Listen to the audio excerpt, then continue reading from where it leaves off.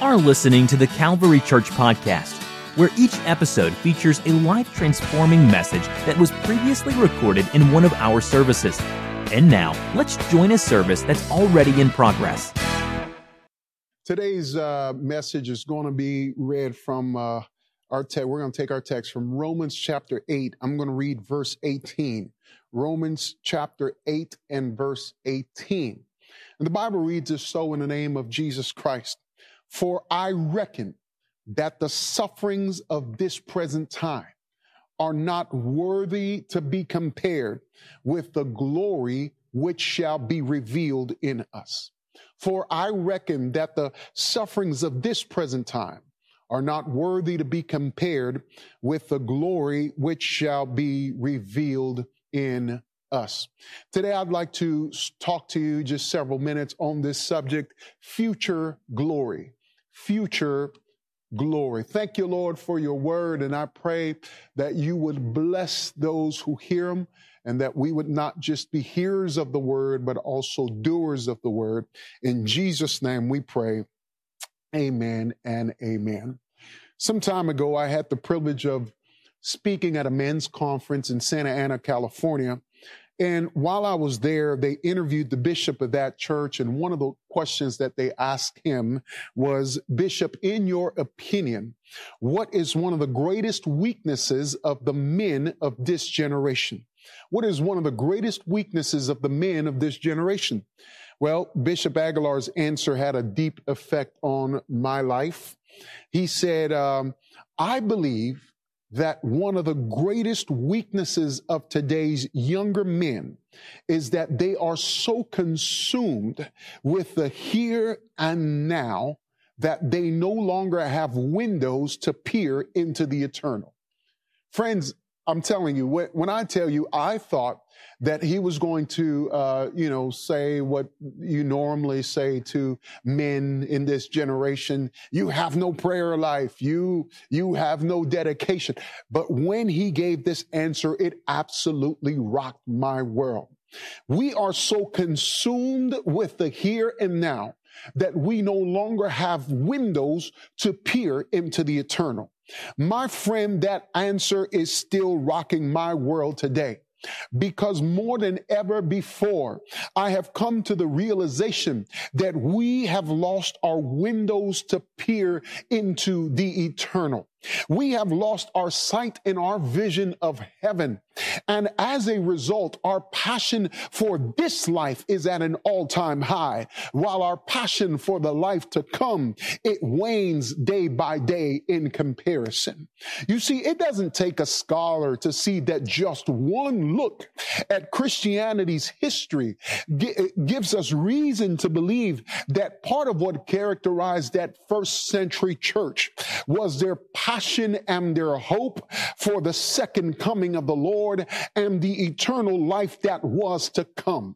That's what drove them. That's what motivated them. They had windows where they peered frequently into the eternal, and they often fantasized about the life to come. See, for 3 centuries straight, the hope of Christ's coming, it burned so brightly in the hearts of believers that historians tell us that it was considered heresy in the first 3 centuries for someone not to arduously desire the Lord's return. Now, I need you to think about what I just said. I didn't say if you didn't think that God was coming back, that was heresy, because that would still be heresy today.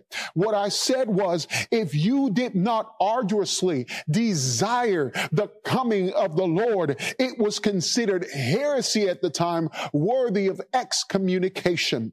You see, to desire the coming of the Lord passionately was very much ingrained in the DNA of that first century church. That's why Paul wrote to Titus, one of his sons in the faith, and he said, looking for that blessed hope and the glorious appearing of our great God and Savior Jesus Christ. Titus, it's not enough to be reactive when he comes, but you have to be proactive active as you're waiting. You have to look for his coming. And then he wrote to another one of his sons in the faith called Timothy. He said to him, while he was awaiting execution in a jail cell towards the end of his life, Paul told Timothy in 2 Timothy 4:7-8, he said, I have fought a good fight. I have finished my course. I have kept my faith. Henceforth there is laid up for me a crown of righteousness, which the Lord, the righteous judge, shall give me at that day, and not to me only, but unto all them also that love his appearing. Wow. To them who love his appearing, not just to them who know about his appearing, not just to them who have heard of his appearing, but to those who love his appearing, whose heart and affections have been moved by this event so much that they are proactively looking forward to it. They are desiring his appearance. You see, the writer of Hebrews tells us that Christ was once offered to bear the sins of many, but then he says, and unto them that look for him. I saw another translation. It said that eagerly await him. Unto them that eagerly await him shall he appear the second time without sin unto salvation. Oh, brothers and sisters, it's not enough to hear about it in Sunday school. It's not enough to just sing about the Lord's appearing. It's not enough that your grandmother told you about it at some point.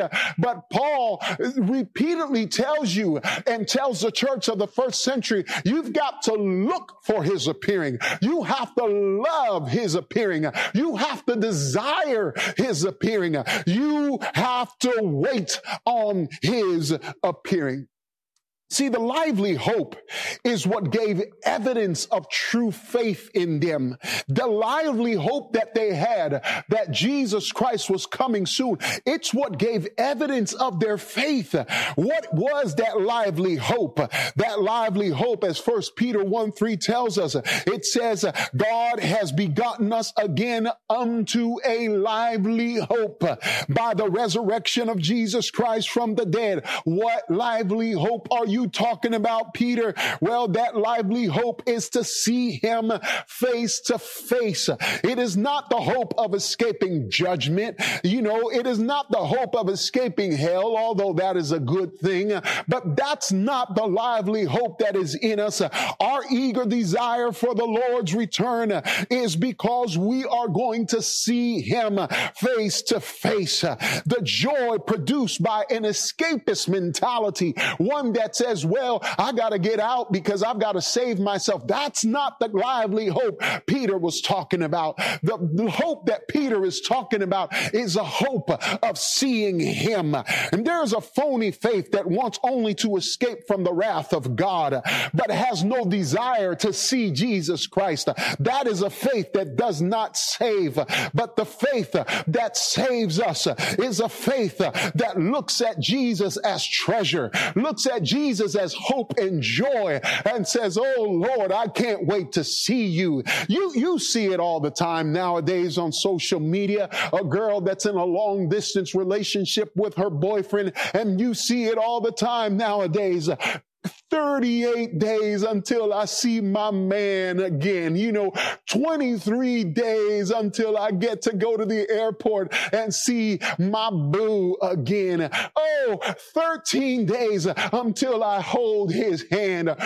3 days and I just got my nails done and I just got my hair did, because 3 days before I see my boo, I can't wait to smell his cologne. You see, let me tell you something. When you truly love someone, you're not just going to be at the airport. If you come, you come. And that's not, no. When you're in love with somebody, you await them. There is an eagerness about it. You are eager. You are diligent. You are proactive in it. You are announcing to the world, oh, my boyfriend is coming. My man's is coming. I can't wait until he gets here. And that is what the bride of Jesus Christ should be doing as we are eagerly awaiting his coming. We are loving his appearance. Oh, we love the gifts. Thank you for the gifts. But the gifts are not enough. Although we love them, thank you. But that's not enough. We want to see you face to face. We want to see you face to face. I'm going to tell you, this pandemic right now, I'm going to tell you what people are scared of, what people come face to face with during this pandemic. It's the reality that they don't know what's going to happen after death. It's the reality that is there life after death? Am I ready? They encounter their own mortality, and the fear of death begins to grip them. That's what happens during a pandemic. I'm telling you, but we who are born again unto a lively hope, we are here to testify we have been cured from the fear of death. Oh, death, where is thy sting? Grave, where is thy victory? We've been cured from the fear of death. We look forward to the day where we will see Jesus face to face. Let me talk to you about that first century church. The first century church was a persecuted church. Persecuted Christians who were killed like lowly animals. They were killed like criminals, and yet they remained unshakable in their stance. They were publicly scourged. They were stoned to death, thrown to the lion's den to be eaten alive. They were dragged naked through the city, tied to the tail of a horse. They were burned in large pots of boiling oil because they refused to deny their Christianity. And why did they suffer these atrocities when all they had to do to stop from being killed was renounce their faith? And I'll tell you why. It's because to them to live was Christ and to die was gain. They were invigorated by their vision of the life to come. You see, one way or another, in their mind, they were convinced that they were going to win, because if you kept them alive down here, they were going to complete God's will and preach the word of God. But if you killed them, they had a lively hope that this world was not their home and they would see their lover face to face. How do you deal with a people like that? How do you deal with a people who are unafraid of death? How do you deal with a people who are not intimidated by losing their life, who do not lose sleep over the threat of their death? They were driven by a hope. They had windows where they frequently peered into the eternal. They were unafraid of death. And I need you to capture that thought for a moment. See, there were mothers who watched their sons get beheaded in a world that persecuted and killed Christians, and yet they counted it an honor to suffer martyrdom for God's name's sake. Do you know why? I'm going to tell you why. Because they were energized by the thought that the life to come, oh, the sufferings of this present world could not compare to the glory that was going to be revealed in them. They were invigorated by a future glory. They were energized by the life to come.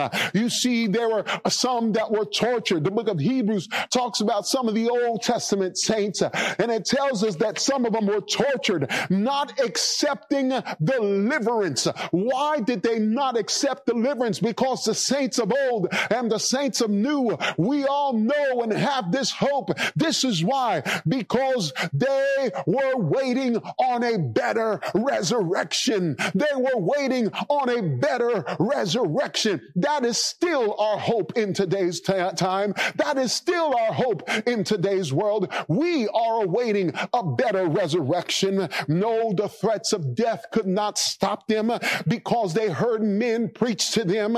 If the dead rise not, this is the Apostle Paul in 1 Corinthians 15. If the dead rise not, then why do we stand in jeopardy every hour? And what did that mean? What did that mean? In other words, the reason we stand in jeopardy, the reason we're being persecuted, the reason we stand in ridicule, the reason we stand in affliction is because we have a hope that someday the dead in Christ shall rise first, and we that remain will be caught up to meet him in the air. We have a hope that someday the last trump is going to sound, and we shall all be changed in a moment, in a twinkling of an eye, at the last trump, for the trump shall sound. Amen. Listen, I'm telling you, this is the hope that the first century church had. It is still the hope that you and I ought to have in this last day. And for those people who have misconstrued Paul's writings to preach a prosperity gospel nowadays, hyper prosperity, come to Jesus and he's going to fix all your problems. Come to Jesus and he's going to give you material gains, and he's going to give you this. And if you give so much, God is going to triple and quadruple so much, and he's going to give you houses and cars and things. Listen, I'm going to tell you this.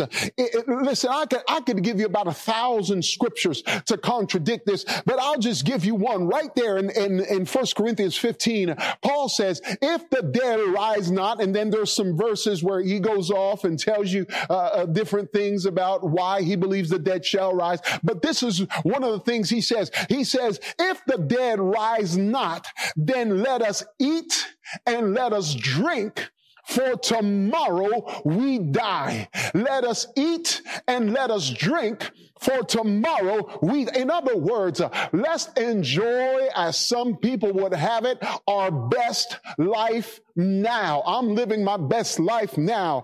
And because tomorrow we die, that's it. You go down to the grave and there's no more tomorrow. That's all we have. Listen, what Paul was intimating here is that a preoccupation with the pleasures of this life can only be found in people who don't believe that there is a life to come after this one.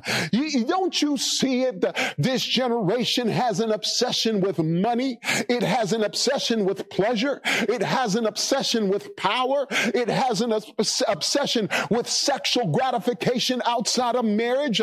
And this is all a witness to their lack of belief in an afterlife to come with Jesus Christ.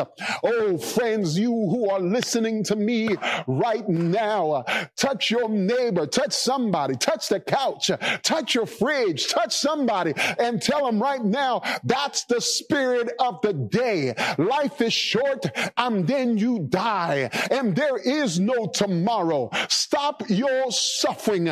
Drink, act a fool, party, get high, fornicate, waste your life, covet money, engage in orgies, do all of it. Drink and be merry. Enjoy the pleasures of sin. Be merry, because tomorrow you will surely die. This is all there is. And I mean, if you believe that the life you are living now is your only life, that will probably be your lifestyle of choice. Like Ricky Martin said, you're living la vida loca. That's what you're doing. You're living the crazy life. Drink and be merry, party it up, enjoy it. There is no better life tomorrow. This is all you're going to do. From that mindset comes the saying, you only have one life to live. YOLO. You only live once. Usually that's what people say to justify a reckless lifestyle. YOLO. You only live once. But I'm going to tell you, for those who have been born again unto a lively hope, the thought that ought to make you shake your head in disgust. This is not my only life. I have a home beyond the grave. I have a blessed hope beyond this life. This is not my only life. And I'm going to tell you, for those who want to preach the prosperity gospel as though things and possessions and material things is all there is to life right now, I'm going to tell you what, I dare you to preach that gospel to a first first century church mother who just lost her father or her son or her husband, get decapitated in a lion's den somewhere, get eaten alive. I dare you to preach that gospel. Don't worry, ma'am. God is going to give you double for your trouble. God is fixing to give you things. I'm going to tell you what, she would have slapped you so hard and said, the devil is a liar. I didn't lose a husband and a son so that God could give me a better house and better mansions in this world. I'm awaiting my better resurrection. They counted it in honor, the Bible said, to suffer martyrdom for Christ's name's sake. They counted this in honor. Do you know why? Because they believed that there was a greater life to come. I'm telling you, Paul was implying here that if the dead do rise from the dead, and they do, then you have to live your life today as if your best life is not today, but your best life is tomorrow. It is what is coming next. You see, Paul also said, we faint not. We faint not. Why don't we faint, Paul? And he was talking here to the church in Corinth who were doubting his apostleship. They were saying, you're not an apostle because you suffer, death, you suffer weakness, you suffer from sickness, and you're half dead most of the time. You can't be an apostle. And he said, my outward man is perishing, but my inward man is being renewed day by day. So I don't faint about those things. And this is what he said. He said, for my light affliction, which is but for a moment, it works for me a far more exceeding and eternal weight of glory. This is a light affliction. Amen. I'm preaching to somebody right now. This is a light affliction. What's coming next is a heavy weight of glory. But right now you're going through a light affliction. But hold on. This coronavirus is a light affliction. Coronavirus is a temporary thing. Our light affliction, it is just but for a moment.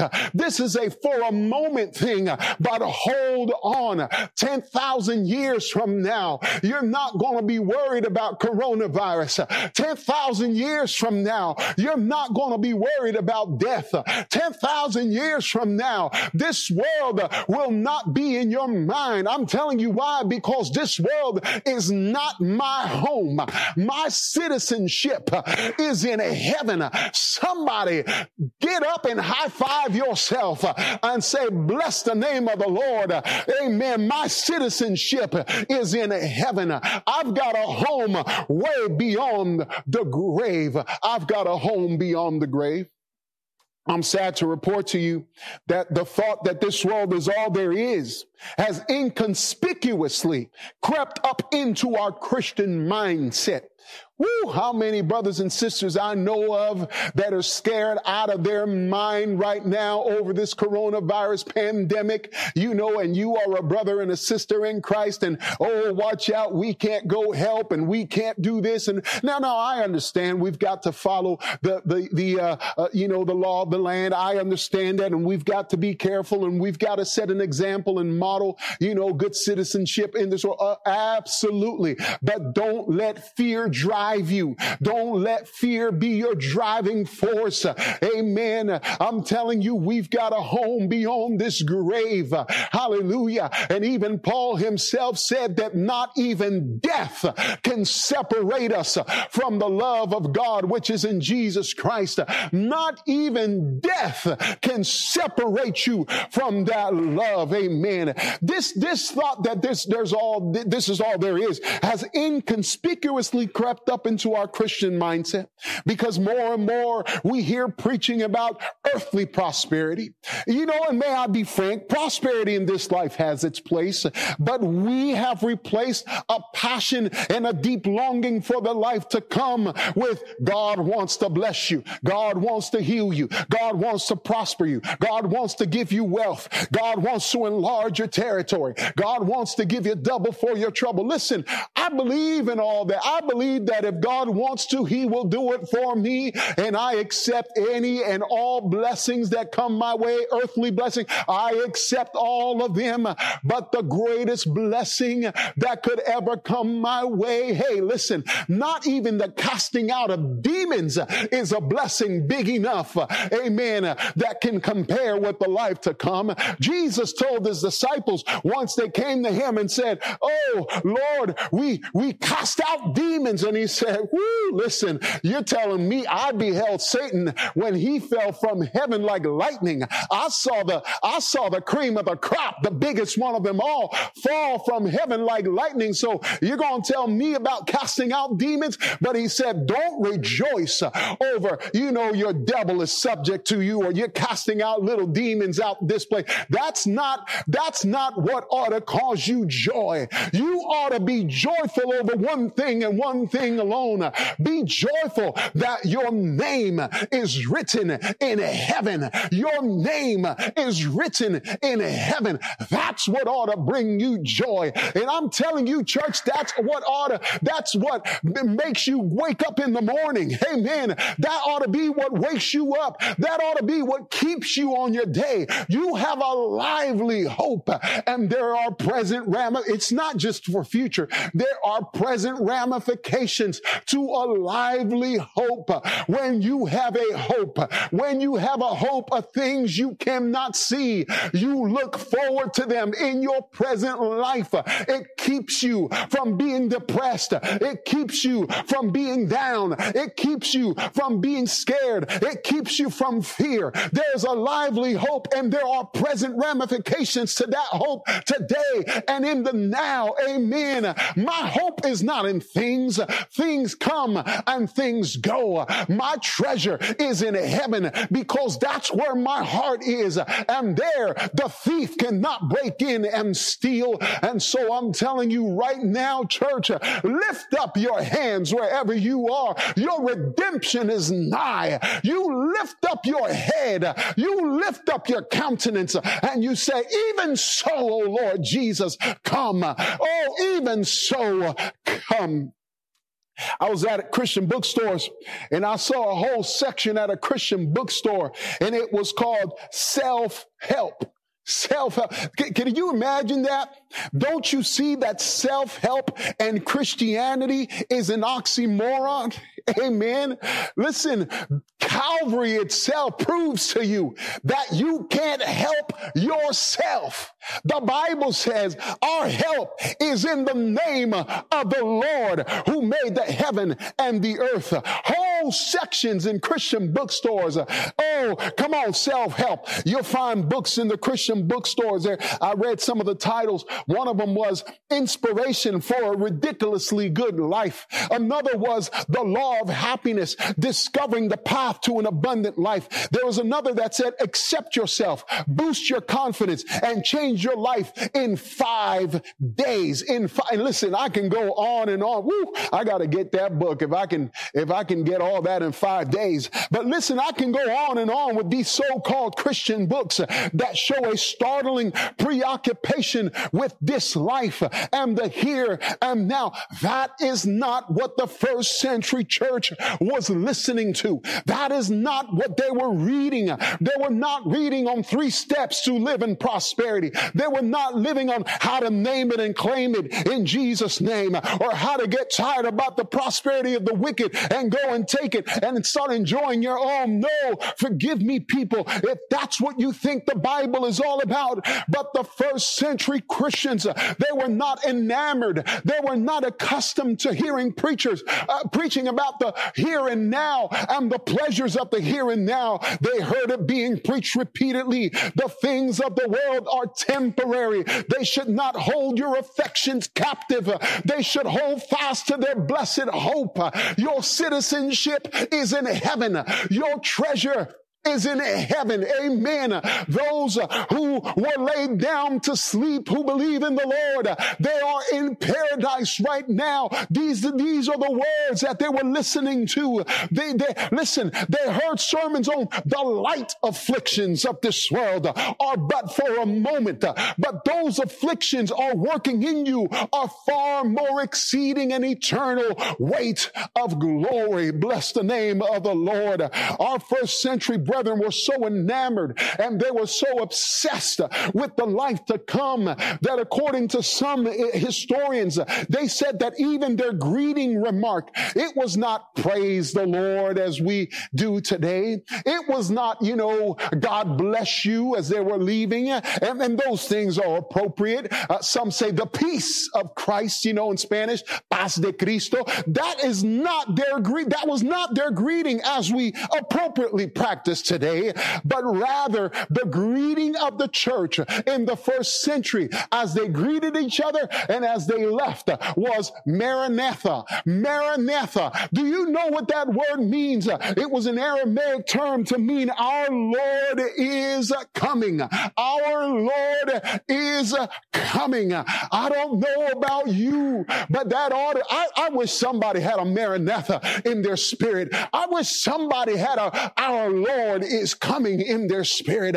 Instead of letting this pandemic, get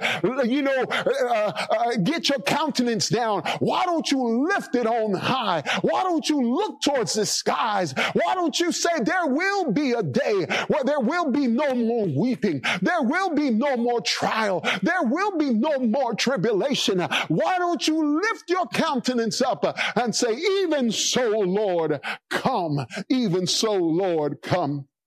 My God, the old timers used to sing it. They said, this world is not my home.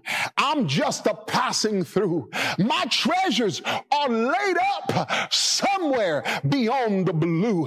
The angels beckon me from heaven's open door, and I can't feel at home in this world anymore. Are you ready to get rid of this thing, of this virus and all? But I'm telling you, I'm ready not just for this to be gone.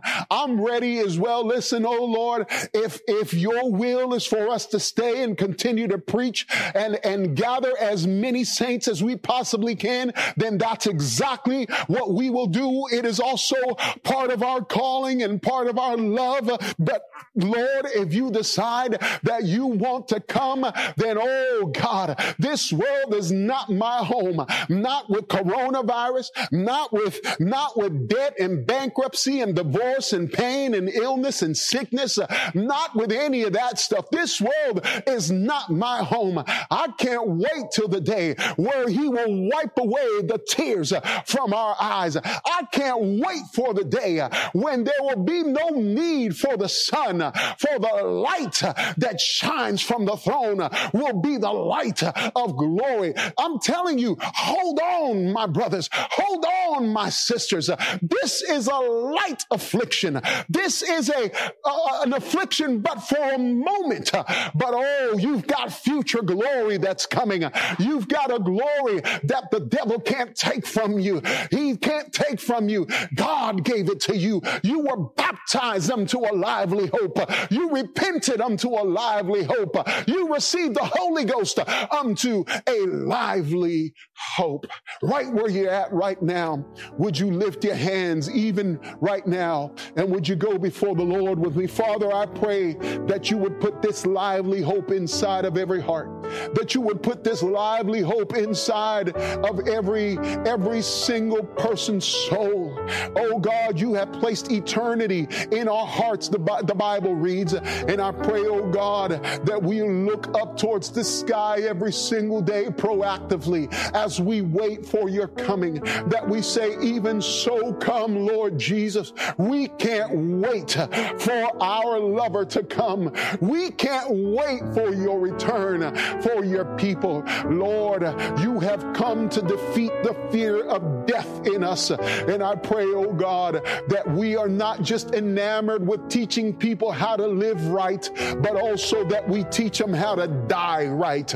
God, that they're going to die in you, that they're going to die knowing that they have a hope beyond this grave. And I pray these things in Jesus' mighty name. Come on and reach out. If you want to pray, pray. If you want to intercede on somebody's behalf, somebody, that you go ahead and do that. If you want to pray over a loved one that you're thinking about even now, God's bringing to your attention, that they may also have this hope, go ahead and pray along with that as well. This is a lively hope that God has placed in your heart. Eternity is in your heart. Our King is coming soon. Our King is coming soon. Oh, praise the Lord. Oh, God. And as we close this service, Father, I pray that you would also be so kind as to remind us from time to time of this hope.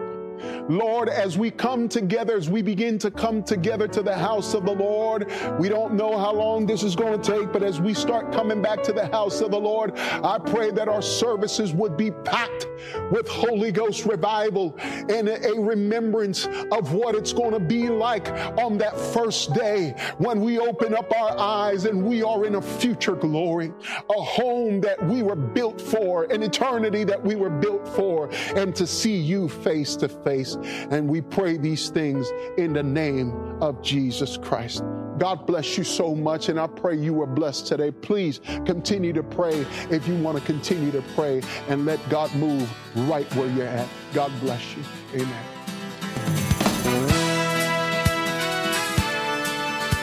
This podcast was brought to you by the Calvary Church in Cincinnati, Ohio. For more information about the Calvary Church, please visit our website at www.thecalvarychurch.com.